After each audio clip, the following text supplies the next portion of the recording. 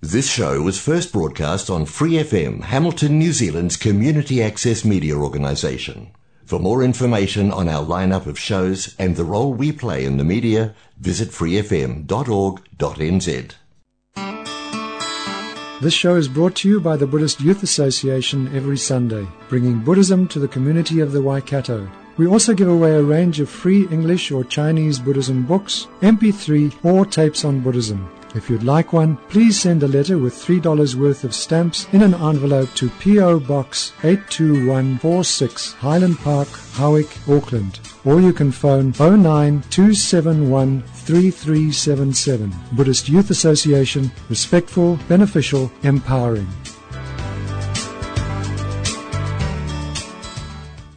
Hello, we start the program today with a poem by Robert Frost.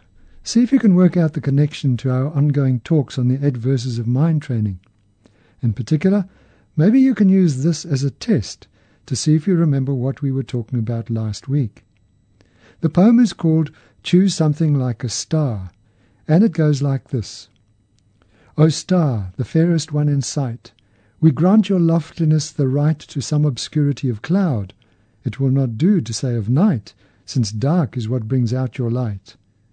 Some mystery becomes the proud, but to be wholly taciturn in your reserve is not allowed. Say something to us we can learn by heart, and when alone repeat, say something, and it says, I burn. But say with what degree of heat, talk Fahrenheit, talk centigrade, use language we can comprehend, tell us what elements you blend.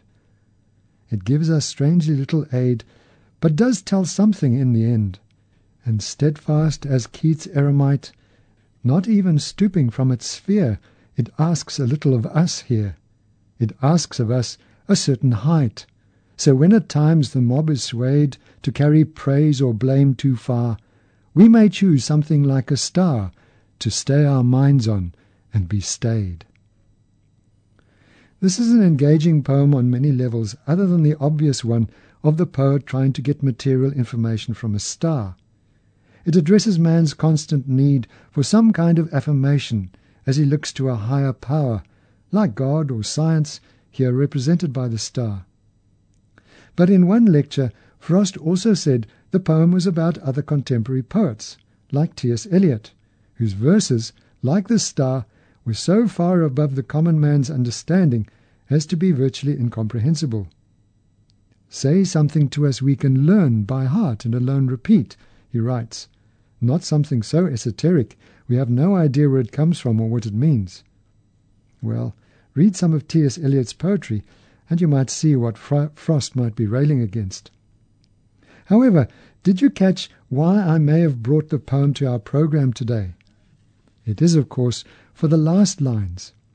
It asks of us a certain height, so when at times the mob is swayed to carry praise or blame too far, we may choose something like a star to stay our minds on and be stayed. Now let's turn our mind to the motivation for participating in the program today.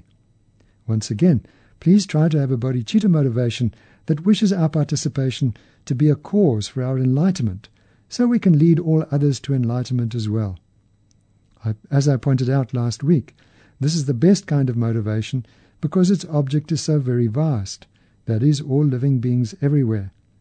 So let's try for that, or otherwise at least for our own liberation. Thank you. Now the 8 worldly concerns come in the last verse of Langri Tamba's text, the 8 verses of mind training. If you've been following the program, you will have some idea of the text, but for those who are new to the program, the short text we are investigating runs like this. Determined to obtain the greatest possible benefit for all sentient beings, who are more precious than a wish-fulfilling jewel, I shall hold them most dear at all times. When in the company of others, I shall always consider myself the lowest of all, and from the depths of my heart hold others dear and supreme. Vigilant, the moment a delusion appears in my mind, endangering myself and others, I shall confront and avert it without delay. Whenever I see beings that are wicked in nature and overwhelmed by violent negative actions and suffering, I shall hold such rare ones dear as if I'd found a precious treasure. When out of envy others mistreat me with abuse, insults, or the like, I shall accept defeat and offer the victory to others. When somebody whom I have benefited and in whom I have great hopes gives me terrible harm, I shall regard that person as my holy guru. In short, both directly and indirectly, I offer every happiness and benefit to all my mothers. I shall secretly take upon myself all their harmful actions and suffering. Undefiled by the stains of the superstitions of the 8 worldly concerns, may I, by perceiving all phenomena as illusory, be released from the bondage of attachment. We are, as you may guess, on the last verse, which mentions the superstition of the 8 worldly concerns, which we talked about last week.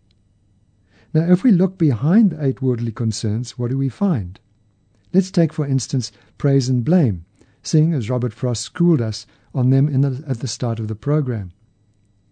If someone blames you, perhaps unfairly, even for something you didn't do, what arises within you? Isn't it something like, "Don't accuse me of that, I didn't do it, how dare you?" Standing proud and indignant and very, very solid, your sense of I, of me appears, doesn't it? Now keep that in mind, and now let's look at what happens when someone heaps praises on you. "Oh, you're so wonderful, you're so beautiful, you're so wise and clever, I wish I could be just like you." Stuff like that. Now what's going on in your mind? Look at the I that appears and laps up all this praise, really gets into it and feels very inflated. Isn't it the same I that flew into a hissy fit when you were blamed?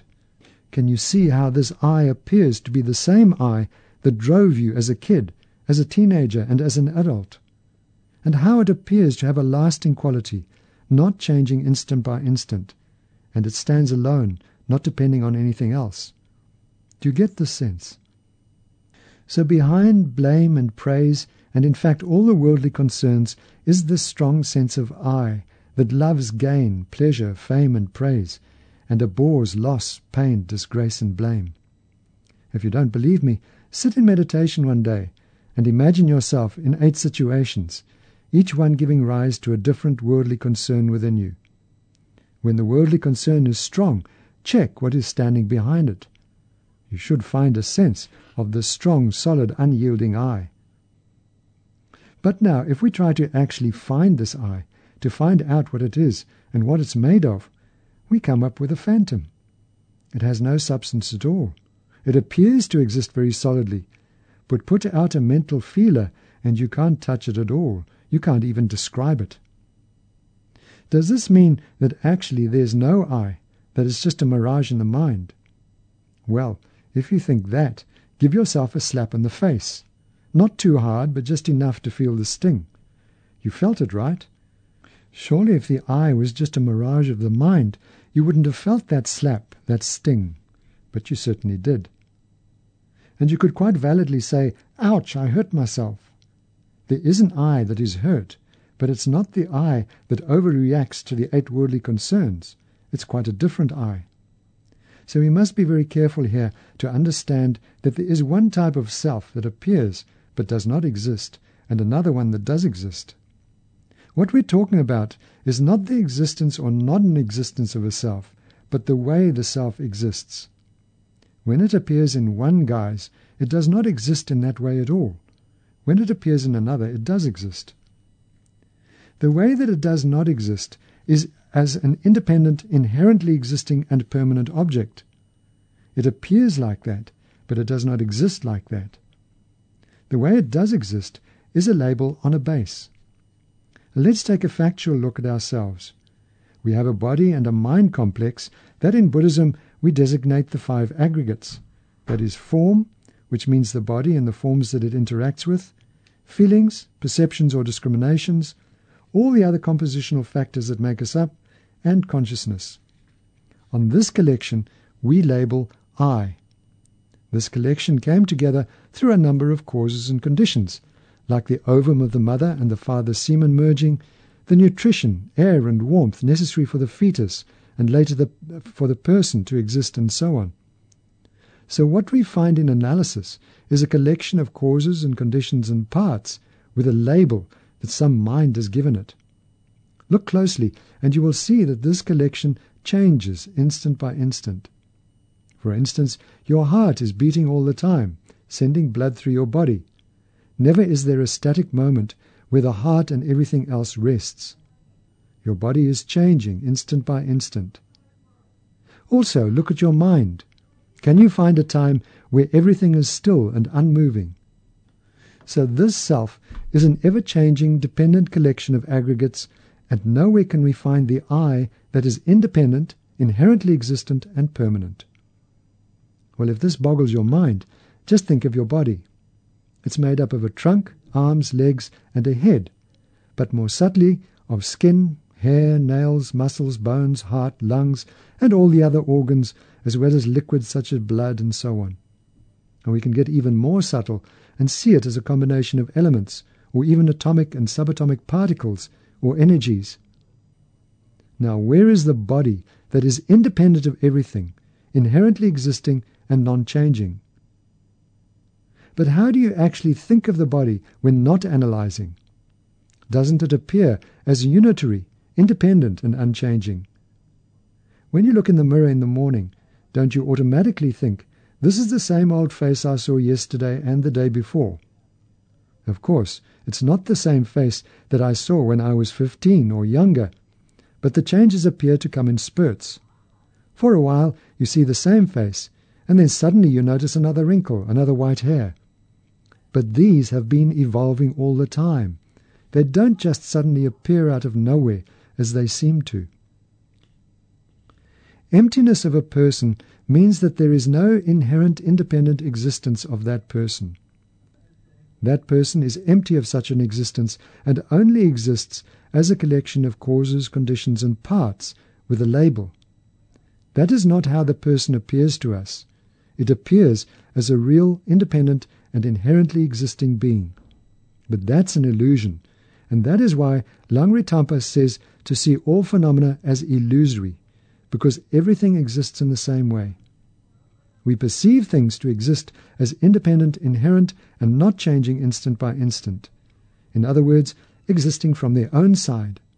But they're all dependent, not inherently existing, and impermanent. Sangye Kadra in her commentary explains it by means of a flower. She says, when we walk into a room and see a flower in a vase, we instinctively perceive the flower as something permanent, unchanging, existing all on its own, as if it did not depend on anything else for its existence. It seems very real, concrete, out there, existing in and of itself, almost as if it's saying, I'm a flower, I've always been here and always will be here, just like this. This is how the flower appears to us, and we believe it to exist in this way. But this way of appearing and the actual way the flower exists are quite different.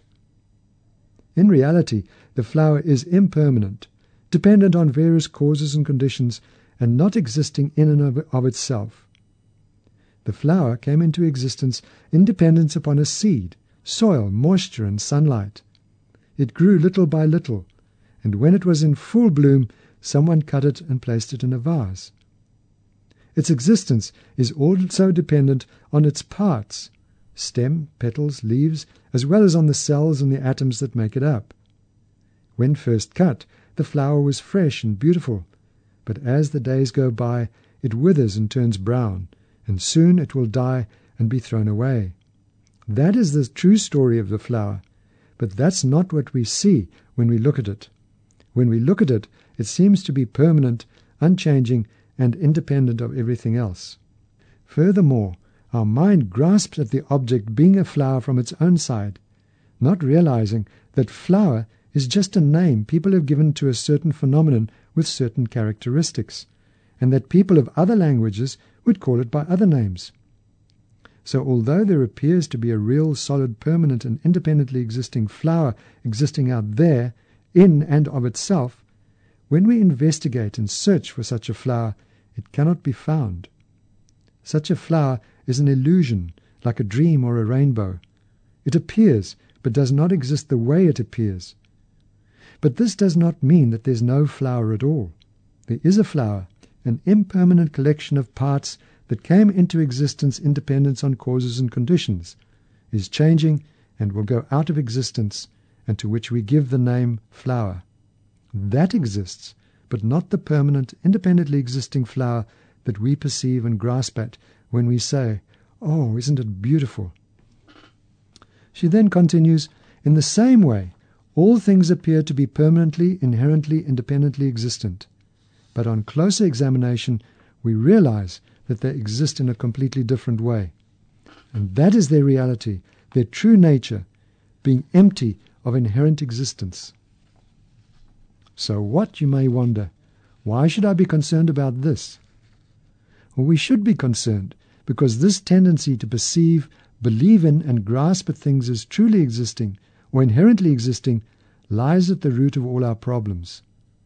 Fear, worry, frustration, dissatisfaction, loneliness, grief, pain, and all the other myriad problems and sufferings of mind and body that we experience are caused by this attitude, which in Buddhism is known as self-grasping ignorance.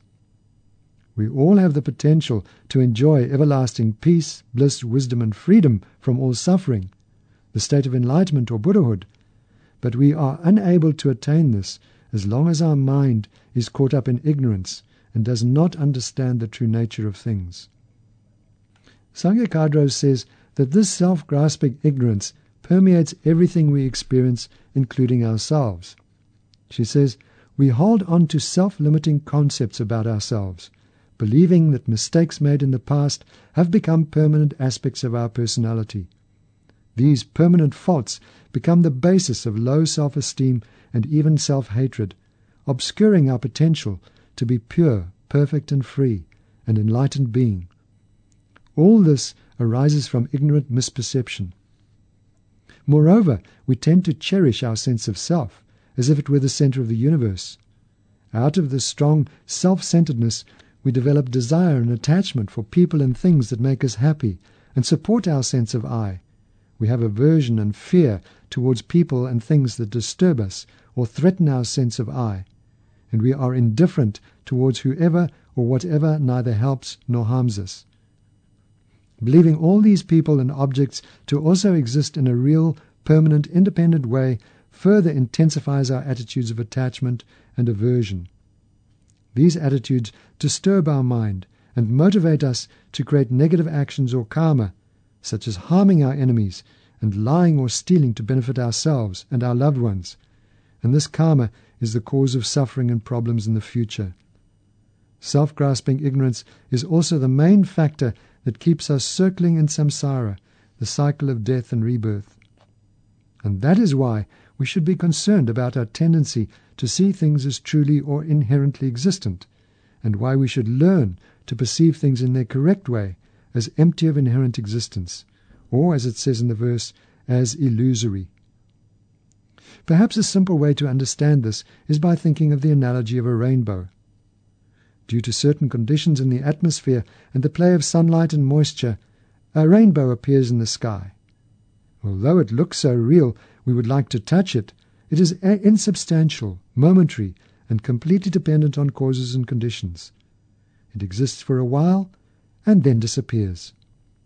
Everything else, all conditioned phenomena, inanimate and animate, can be compared to a rainbow. Although most things last longer than a rainbow, the way they exist is similar.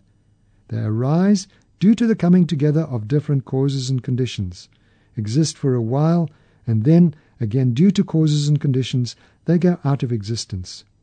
So, like a rainbow, they are illusory, empty of permanent, independent, substantial existence. And that is Sanghya.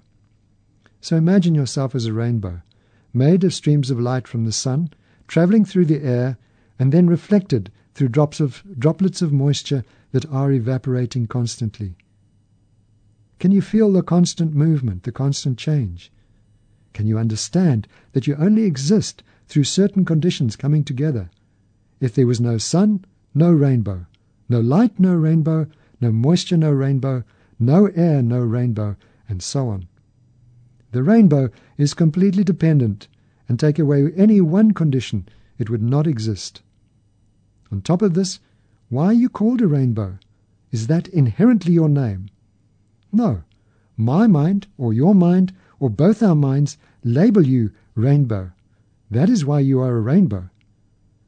The view that the rainbow exists independently and not labeled my mind is illusory. His Holiness the Dalai Lama relates these last lines of the verse to meditation and post-meditation practice. He says, in the Buddhist teachings on the ultimate nature of reality, two significant time periods are distinguished.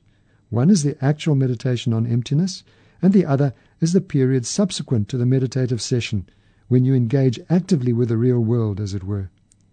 So here, these two lines directly concern the way of relating to the world in the aftermath of one's meditation on emptiness. This is why the text speaks of appreciating the illusion-like nature of reality, because this is the way one perceives things when one arises from single-pointed meditation on emptiness. He goes on, in my view, these lines make a very important point, because sometimes people have the idea that what really matters is single-pointed meditation on emptiness within the meditative session. They pay much less attention to how this experience should be applied in post-meditation periods. However, I think the post-meditation period is very important. The whole point of meditating on the ultimate nature of reality is to ensure that you are not fooled by appearances which can often be deluding. With a deeper understanding of reality, you can go beyond appearances and relate to the world in a much more appropriate, effective, and realistic manner. I often give the example of how we should relate to our neighbors. Imagine that you are living in a particular part of town where interaction with your neighbors is almost impossible, and yet it is actually better if you do interact with them rather than ignore them. To do so in the wisest way depends on how well you understand your neighbor's personality. If, for example, the man living next door is very resourceful, then being friendly and communicating with him will be to your benefit. At the same time, if you know that deep down he can also be quite tricky, that knowledge is invaluable if you are to maintain a cordial relationship and be vigilant so that he does not take advantage of you. Likewise, once you have a deeper understanding of the nature of reality, then in post-meditation, when you actually engage with the world, you will relate to people and things in a much more appropriate and realistic manner. When the text refers to viewing all phenomena as illusions, it is suggesting that the illusion-like nature of things can only be perceived if you have freed yourself from attachment to phenomena as independent, discrete entities. Once you have succeeded in freeing yourself from such attachment, the perception of the illusion-like nature of reality will automatically arise. Whenever things appear to you, although they appear to have an independent or objective existence, you will know as a result of your meditation that this is not really the case. You will be aware that things are not substantial and solid as they seem. The term illusion therefore points to the disparity between how you perceive things and how they really are. His Holiness goes on further to explain the meaning of illusory, but it gets a bit complicated, so turn up your attention radar and hone in. When he talks about true existence here, he means independent, inherent existence, the one that we have previously said has no reality. He says, to explain the meaning of illusory here, true existence appears in the aspect of various objects, wherever they are manifest, but in fact there is no true existence here. True existence appears, but there is none. It is an illusion. Even though everything that exists appears as truly existent, it is devoid of true existence. To see that objects are empty of true existence, that even though true existence appears there is none, it is illusory, one should have definite understanding of the meaning of emptiness, the emptiness of the manifest appearance. First, one should be certain that all phenomena are empty of true existence. Then later, when that which is absolute nature appears to be truly existent, one refutes the true existence by recalling one's previous ascertainment of the total absence of true existence. When one puts these two together, the appearance of true existence and its emptiness as previously experienced, one discovers the illusoriness of phenomena. Do you get that? He goes on, if you have realized non-inherent existence well, the experience of existent objects speaks for itself. That they exist by nature is refuted by logic, and you can be convinced by logic that things do not inherently exist. There's no way that they can. Yet they definitely do exist because we experience them. So how do they exist? They exist merely by the power of name. This is not saying that they don't exist. It is never said that things do not exist. What is said is that they exist by the power of name. Now this is a difficult point, something that you can understand slowly through experience. First, you have to analyze whether things exist truly or not, actually findably or not. You can't find them. This is actually what we did when we looked at the blamed or praised I that appeared to exist so independently and concretely. When we looked for it, we could not find it. His Holiness then goes on, but if we say that they don't exist at all, this is a mistake, because we do experience them. We can't prove through logic that things exist findably, but we do know through our experience that they exist. Thus, we can make a definite conclusion that things do exist. Now, if things exist, there are only two ways in which they can do so. Either from their own base, or by being under the control of other factors, that is, either completely independently or dependently. Since logic disproves that things exist independently, the only way they can exist is dependently. Upon what do things depend for their existence? They depend upon the base that is labeled and the thought that labels. If they could be found when searched for, they should exist by their own nature, and thus the Madhyamika scriptures, which say that things do not exist by their own nature, would be wrong. However, you can't find things when you search for them. What you do find is something that exists under the control of other factors, which is therefore said to exist merely in name. The word merely here indicates that something is being cut off. But what is being cut off is not the name, nor is it that which has meaning and is the object of a valid mind. We're not saying that there's no meaning to things other than their names, or that the meaning that is not the name is not the object of a valid mind. What is cut off is that it exists by something other than the power of name. We're going to have to leave it there because now time is up. Thank you very much for joining us today, and I hope you have a wonderful week. Please dedicate any positive potential from our time together to gaining enlightenment for the benefit of all beings. Thank you and goodbye. Thanks for listening to this Free FM podcast. If you want to hear more content like this, you can support Free FM via Patreon. Head to patreon.com/freefm89 to find out more.